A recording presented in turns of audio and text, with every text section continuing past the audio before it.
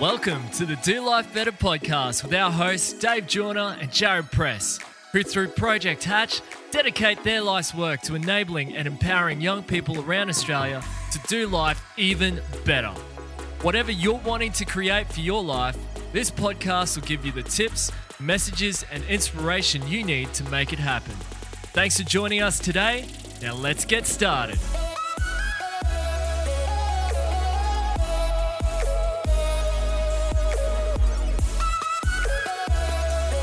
Hello everybody and welcome to another episode of the Do Life Better podcast. So glad you're joining us again today. And we hope that you are creating a great day for yourself. And first off, a bit of a shout out to KTG, who says, thumbs up, positive message, excellent tips, and brightens up my day. Great banter, guys. Thanks for that, KTG. Thanks for the feedback. We really appreciate it when people are posting on iTunes there. So thanks very much. Yeah, Kate, that's awesome. Thank you. And speaking of thank yous, and Jared, you were talking about, just before we started recording, you're talking about how you've been working on gratitude a lot in this last few days because of the interview that we had with Matthew Ames. Yeah, sure. Just being more mindful of some of the simpler things in my life that probably I don't really think of, like your arms and your legs, your feet and your hands. Okay. And just being more grateful for some of those smaller things in life.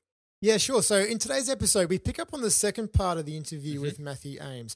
Firstly, if you didn't listen to the first part, go back and do it now because otherwise this episode won't make sense for you. So you need all the backstory. So if you haven't heard the first part, go back, listen to it now, and then come back to this episode immediately afterwards and pick up where you left off, okay? Excellent. And look, today there are two main themes in this podcast.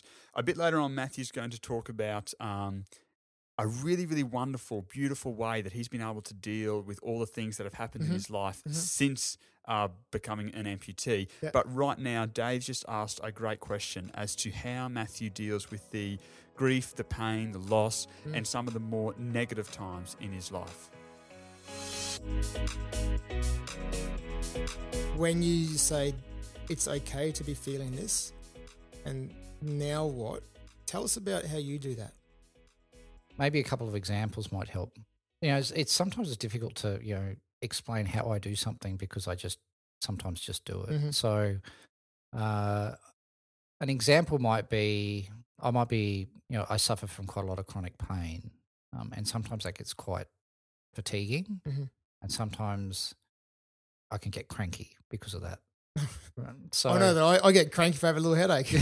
So, if the kids are coming home and I'm not feeling 100%.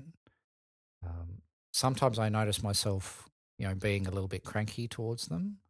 And I think the first thing that I try and do is just be aware of what's going on around me and what I am doing. To be aware first? Yeah, okay. Be aware. So all of a sudden I generally go, I sound a bit cranky, and then asking that question around, is that what I want?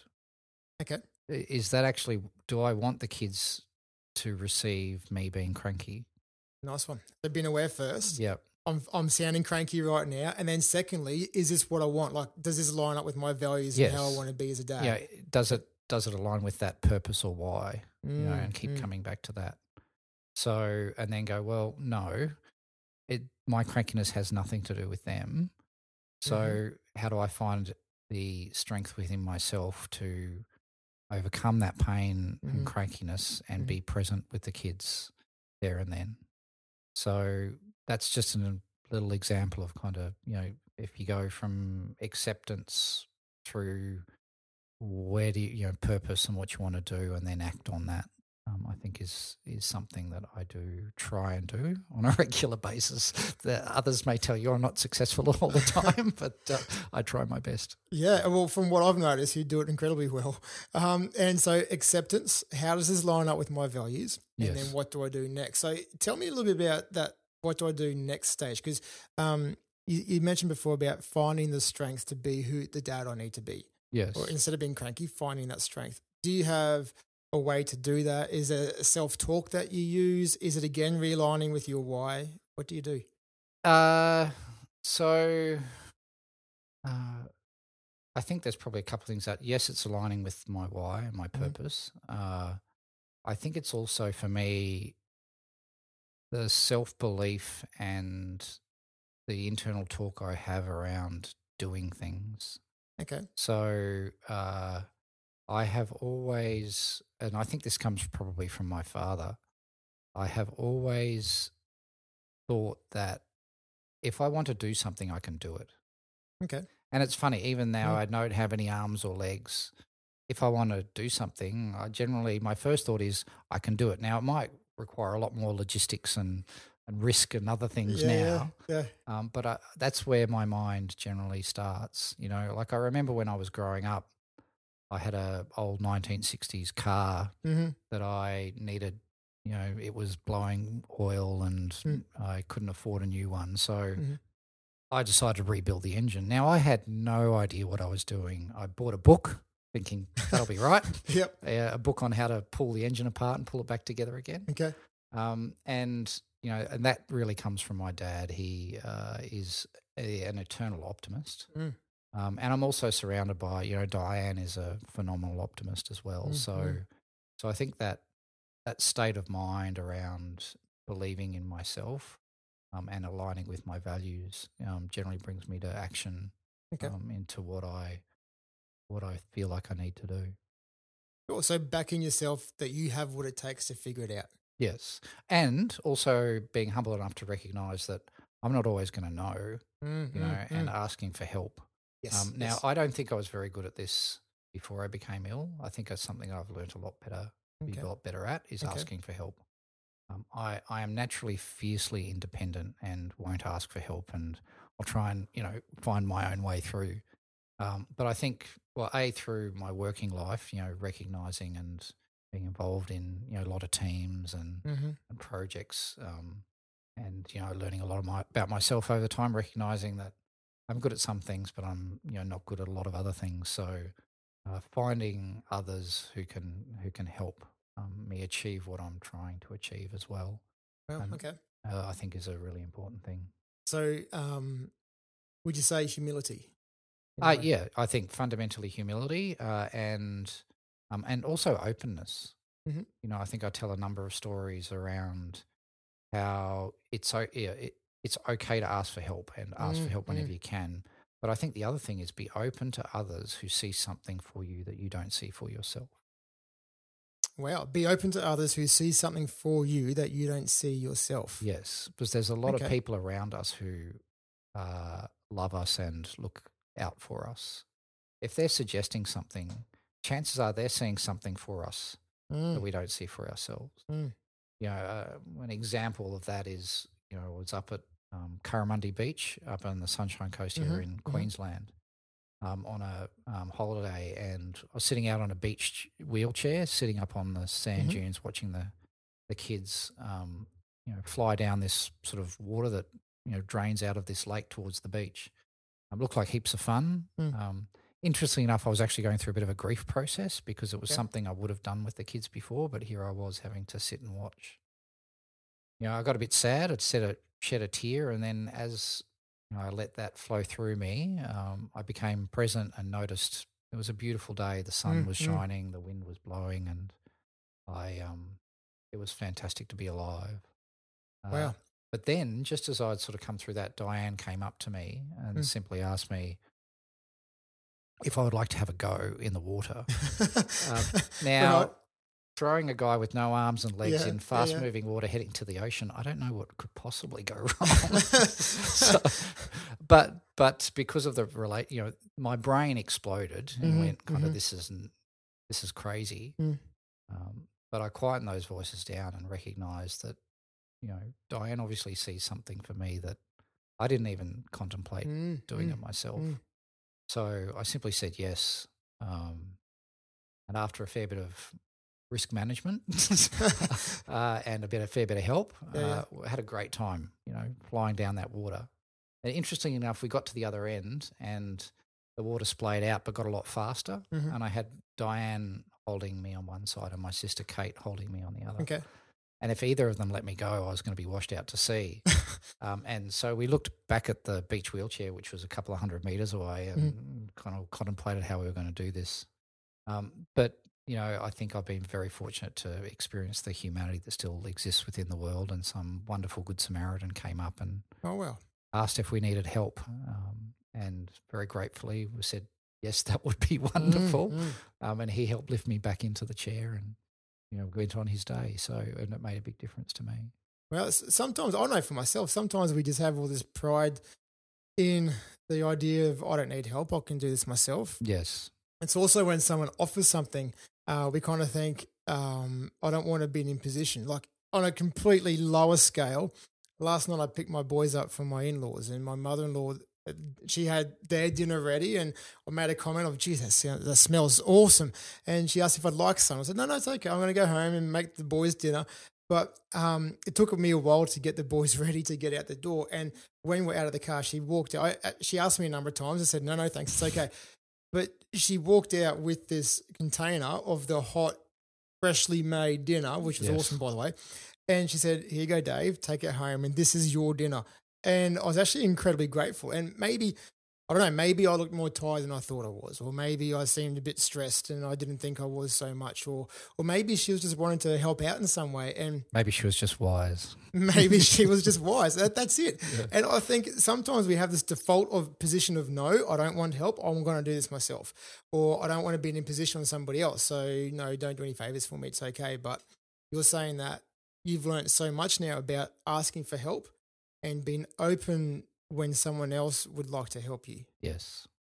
And I think when you really think about it, there is nothing better to form a strong relationship with anyone than by helping each other. Nice. So, when people help someone, there's a great bond that then gets created. Absolutely. So, I think that's the other thing that I've learned is that, help, although quite often I will try and do a lot myself, it's the bonds that are created through helping each other are extraordinarily strong. And if there's one thing I've learned, I've done a fair bit of research on resilience. The single biggest predictor of whether or not you will get through adversity is the quality of relationships that you have with those people who are close to you. Oh, wow. That's it. There's lots of other things that they talk about, but that is consistently. And interestingly, you look at the happiness research, and the happiest people are those people who have good quality relationships with those people who are close to them. So, I think there's a fairly clear signal of what you should be looking for. I think it's just, and helping each other is part of a strong way of getting there. Absolutely. I think that was one of the things that drew me to you in the first place. Like well, there's many other things as well, but when I first saw you speak at the leadership gathering, you seemed so resilient, so hopeful, so optimistic, and you spoke about relationships. And then to see you outside with Diane afterwards, and then to see your relationship together, and to see that beautiful sign of humanity there and togetherness and love and hope together, it's enabled me to see you as someone who is incredibly approachable, incredibly humble and open as well. And, you spoke before about how there's a lot of research on resilience. They could probably do a lot of research on you as well in terms of resilience. But before you spoke about the other dreams that you have and the control, and you even mentioned picking up the kids before. Now, yes, I know for a long time you've been having this dream of being able to drive again. Yes. And be able to do the school drop-offs and pickups and having that freedom for you. And you took us down to the garage just before to have a look through your awesome new van that you can drive. Yes. Yeah. So tell us about that process. How did that come about? It started on a rugby field. Okay. I was fortunate enough to go to a Wallabies match here in Brisbane. And I was sitting next to a fellow, Rocky Miletto from Orange. He's a really kind fellow. He was explaining how he'd been a quadriplegic for, I think, 16, 17 years at the time that I met him. And he'd been driving again for about a year. And I was a little bit, excited about the fact that, that Rocky could get back out there, which was great. But I also thought that if I sometimes pitch myself, sometimes I can't quite do much as some spinal cord injury people, but I can do some more than others. So it's kind of, I sometimes use a lot of the stuff that they use to find advice. Mm-hmm. So I thought, well, if Rocky's able to drive, then maybe it's a possibility for me. So he gave me the name of the people who did the modification. And I did a bit of research, and there's really only one person, one group who can do the level of modification that I need. Anyway, the process started about 2 years ago. I did a bit of a test drive before we endeavoured to go down the track of getting up and running. But there's a few things also that have really come together. It looks like just a car, but again, it's a massive, almost village that's kind of got me there. The fact that I've got titanium bolts coming out of my bones that attach my prosthetics in a way that they're very secure means that I have surety because I drive with my prosthetic arms. But obviously, if you didn't have total faith in those actually being well controlled, then I wouldn't do it. Oh, yeah, absolutely. So, the surgeons who put that in are part of the process. The prosthetists who put my arms together are part of the process. And it'd be interesting. Like, they probably had no idea back when they did the surgery. No. That and I had no well. I had no idea at the time. I still didn't know if it was possible. And and the prosthetists who made my arms, they didn't know that they were going to end up doing that. So, and then through to the groups have been directly involved in getting me up and running. And also, it's interesting going through the driver training process as well. The fellow who does it is just a very special individual. 4 days with me in the car driving all around, southeast Queensland.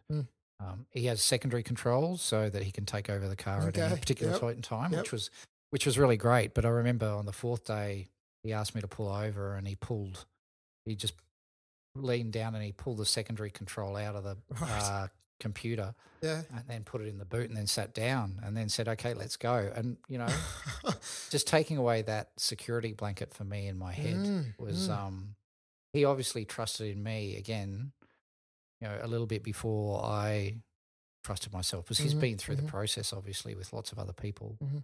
And I'm basically comparing my skills to what I had beforehand. Yes. So which is not necessarily a fair comparison. But I think, and also that risk process of, the last thing that I want to do is put anyone else at risk. So I needed to be comfortable enough to know that, I wasn't going to do that. So that was probably going through the whole process of getting the car. That was the biggest thing to overcome for me. Okay. Is at what point did I feel like I was competent enough? Sure. So when you reached that point, yes, what was it like? Fantastic. Going into the garage, going into the car all by yourself, going out on that first drive. What was that like? It was both extremely exciting and ridiculously scary at the same time. So, although I feel safe enough at the start, I was one of those drivers kind of like a little bit stop-start, you know. So my issue is that they set up the braking, so I stop a bit quickly and I accelerate a bit slowly, which is probably a good thing than having it the other way around. So it's taken me a while to get that finer control. It's just like any kind of new driver, really, because I'm driving very differently. So that mixture of emotion as I was going was certainly getting my heart rate up, but also, the key thing for me also is that it's not just a car. I mean, it's also a sense of who I am as in my role. I would be able to deal with not being able to drive, but the ramifications of that are, with 4 kids, the taxi service that Diane has to do by herself, and she was having to run all the kids around after school, getting home and then trying to get dinner on the table and then having to clean up afterwards, and she's just been exhausted for the last 5 years. So if I can take, some of that load off by helping out, doing what I'm doing, and it's really been probably the biggest change and satisfaction for me. Really? Yeah. So and it's that thing of, I was talking about helping each other is the greatest form of relationship building, and there are more limited ways that I can help now. So it's important for me to find them, and this is just another one of those, as well as online shopping and all that kind of stuff. So, to find the ones that you can do then just go all in. Yeah. Yep. So like our roles have had to change. I've had to do more sort of administration and detail stuff that I didn't used to do before with the household, and I have to do more physical stuff than she used to do. So I'm teaching how to use a spanner and all that kind of stuff. So, and the kids. And look, I think, that triggers another thought for me, which I think is a great learning out of the last few years, is that if I think as a father, I would have most likely in many occasions jumped in and done things for my kids, whereas now, because I don't have that option, I have to actually describe and teach them how to do it themselves. And through that process, I think we greatly underestimate the ability of younger people to be able to do things. And having the patience, I'm kind of forced into it, but I think having the patience to actually teach younger people how to do things and let them at it rather than jumping in and taking over, I think is another important lesson I think I've learned. Well, so empower them through the belief that they can do it, they can achieve, and also allowing them to fail quickly but safely. Yes. And then learn from that and then get back up and keep moving. Yeah. In this room, there's 2 desks that one of my sons is an IKEA whiz now. So he loves spinning the Allen key. Yeah. But one of them has lots of stickers on it because the first one he did around the wrong way and has lots of hole marks in it. I thought they were just decoration. That's whereas beautiful. The second one he did is absolutely perfect. And you know what? The stickers, I love the stickers because it tells that story as well. Yeah, that's awesome. So a couple more questions, if that's okay. Sure. And you started talking about the first one, I suppose, too. Over this time now, what would be 3, and I didn't tell you this question is going to happen, but what would be the 3 biggest learnings for you? I normally talk about 4. So can I talk about 4? Go for it. You're going to have a bonus, yep. So the biggest things for me, first one is things are what they are, or it is what it is. Learning about acceptance, not fighting things, because for me that creates a foundation of peace where I'm not, I could say, why did this happen to me till the cows came home, and it wouldn't make any difference. So, learning that art of acceptance, I think, is probably the foundation for a lot of the things that I do. The second thing, and I think, they're all very important, but understanding that why, what's your purpose, why you're trying to do what you're doing, I think is absolutely critical. The third, I think, is best described by attitude. If you've got that sense of peace, you know where you are, and your purpose is telling you where to go, you can execute your plan to get there in lots of different ways. And what attitude are you going to actually have along that pathway to get there? And having a positive attitude and looking for opportunities in everything that we do, I think, is critical. So, and when I say positive attitude, I don't mean necessarily positive thinking. Things aren't always fantastic, but when they're not, how do you look for the opportunity in it? Nice. Even when they're really bad, you might learn how not to do that again, so you're not there in the same spot. So what attitude do you have to get there, I think, is the third thing. Okay. And the fourth and probably most important thing is what I talked about earlier, the value of relationships. Yes. Treasure those people who are close to you and spend time on that, because that is the most important thing out of all of them. Thank you. Yeah. This is the Do Life Better podcast.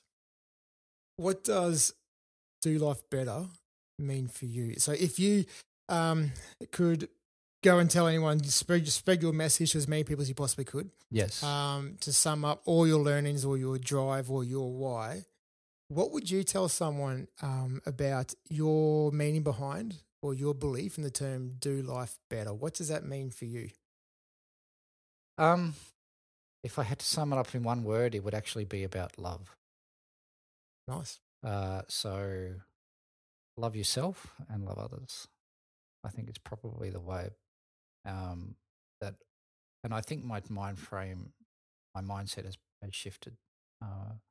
The destination that I'm going on is still the same, but the pathway that I'm taking is very different.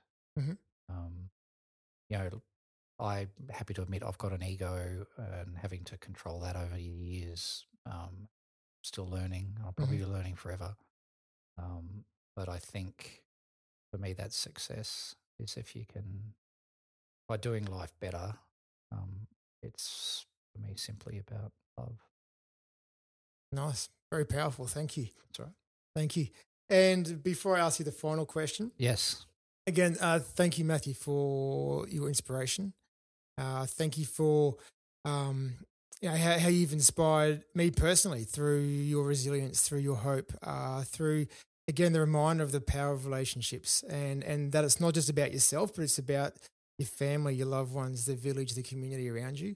The idea of humility and being open to asking for help and accepting help when it comes, and also being completely accepting and okay for whatever's happening.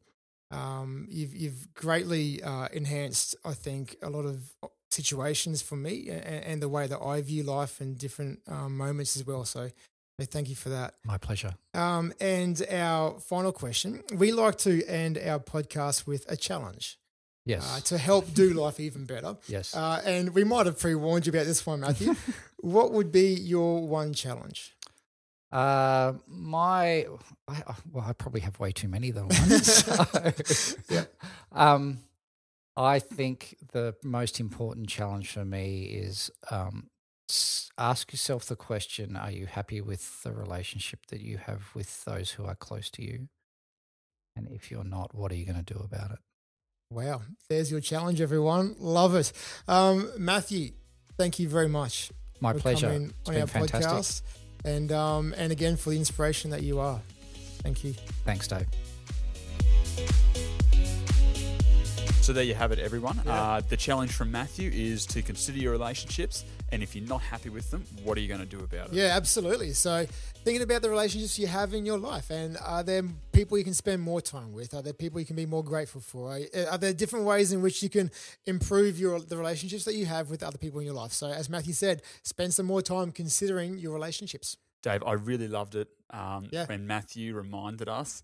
And sitting there listening to this interview, it was amazing when he just said that the most important way to do life better is to love, to give love and receive love. Yeah, absolutely. And for me, one of the big parts was when he was talking about, it's okay to feel down, it's okay to feel grief and different emotions, and what comes next is important. So taking that valued action, thinking about who do I want to be right now, who do I need to be, who the others need me to be, and then take valued action because of that. And if you're loving all of these messages and everything that Matthew was speaking about, make sure that you check out his book. Please do. Will to Live. It's on Amazon and you can even get it on Kindle as well. Yeah, and we want to thank Matthew Ames and his wife Di, of course, for their hospitality the other day and also for sharing their stories and for inspiring you and I, Jared, and also we know a lot of other people around Australia. So thank you very much again to Matthew and Di. And as always, everyone, thank you for listening to another episode of the Do Life Better podcast. Please make sure you hit subscribe, make sure you share it out there, rate it, leave a review. Thank you very much, everyone. We look forward to having you join us again next time. Thanks again for listening to the Do Life Better podcast. You can find all the show notes on our website at www.projecthatch.com.au/Do Life Better podcast. You can connect with us on Facebook at Project Hatch and on Instagram at Project_Hatch. If you enjoy the podcast, please leave a rating and a comment on iTunes to help this podcast reach more listeners just like you. Now it's time to get out there and do life even better.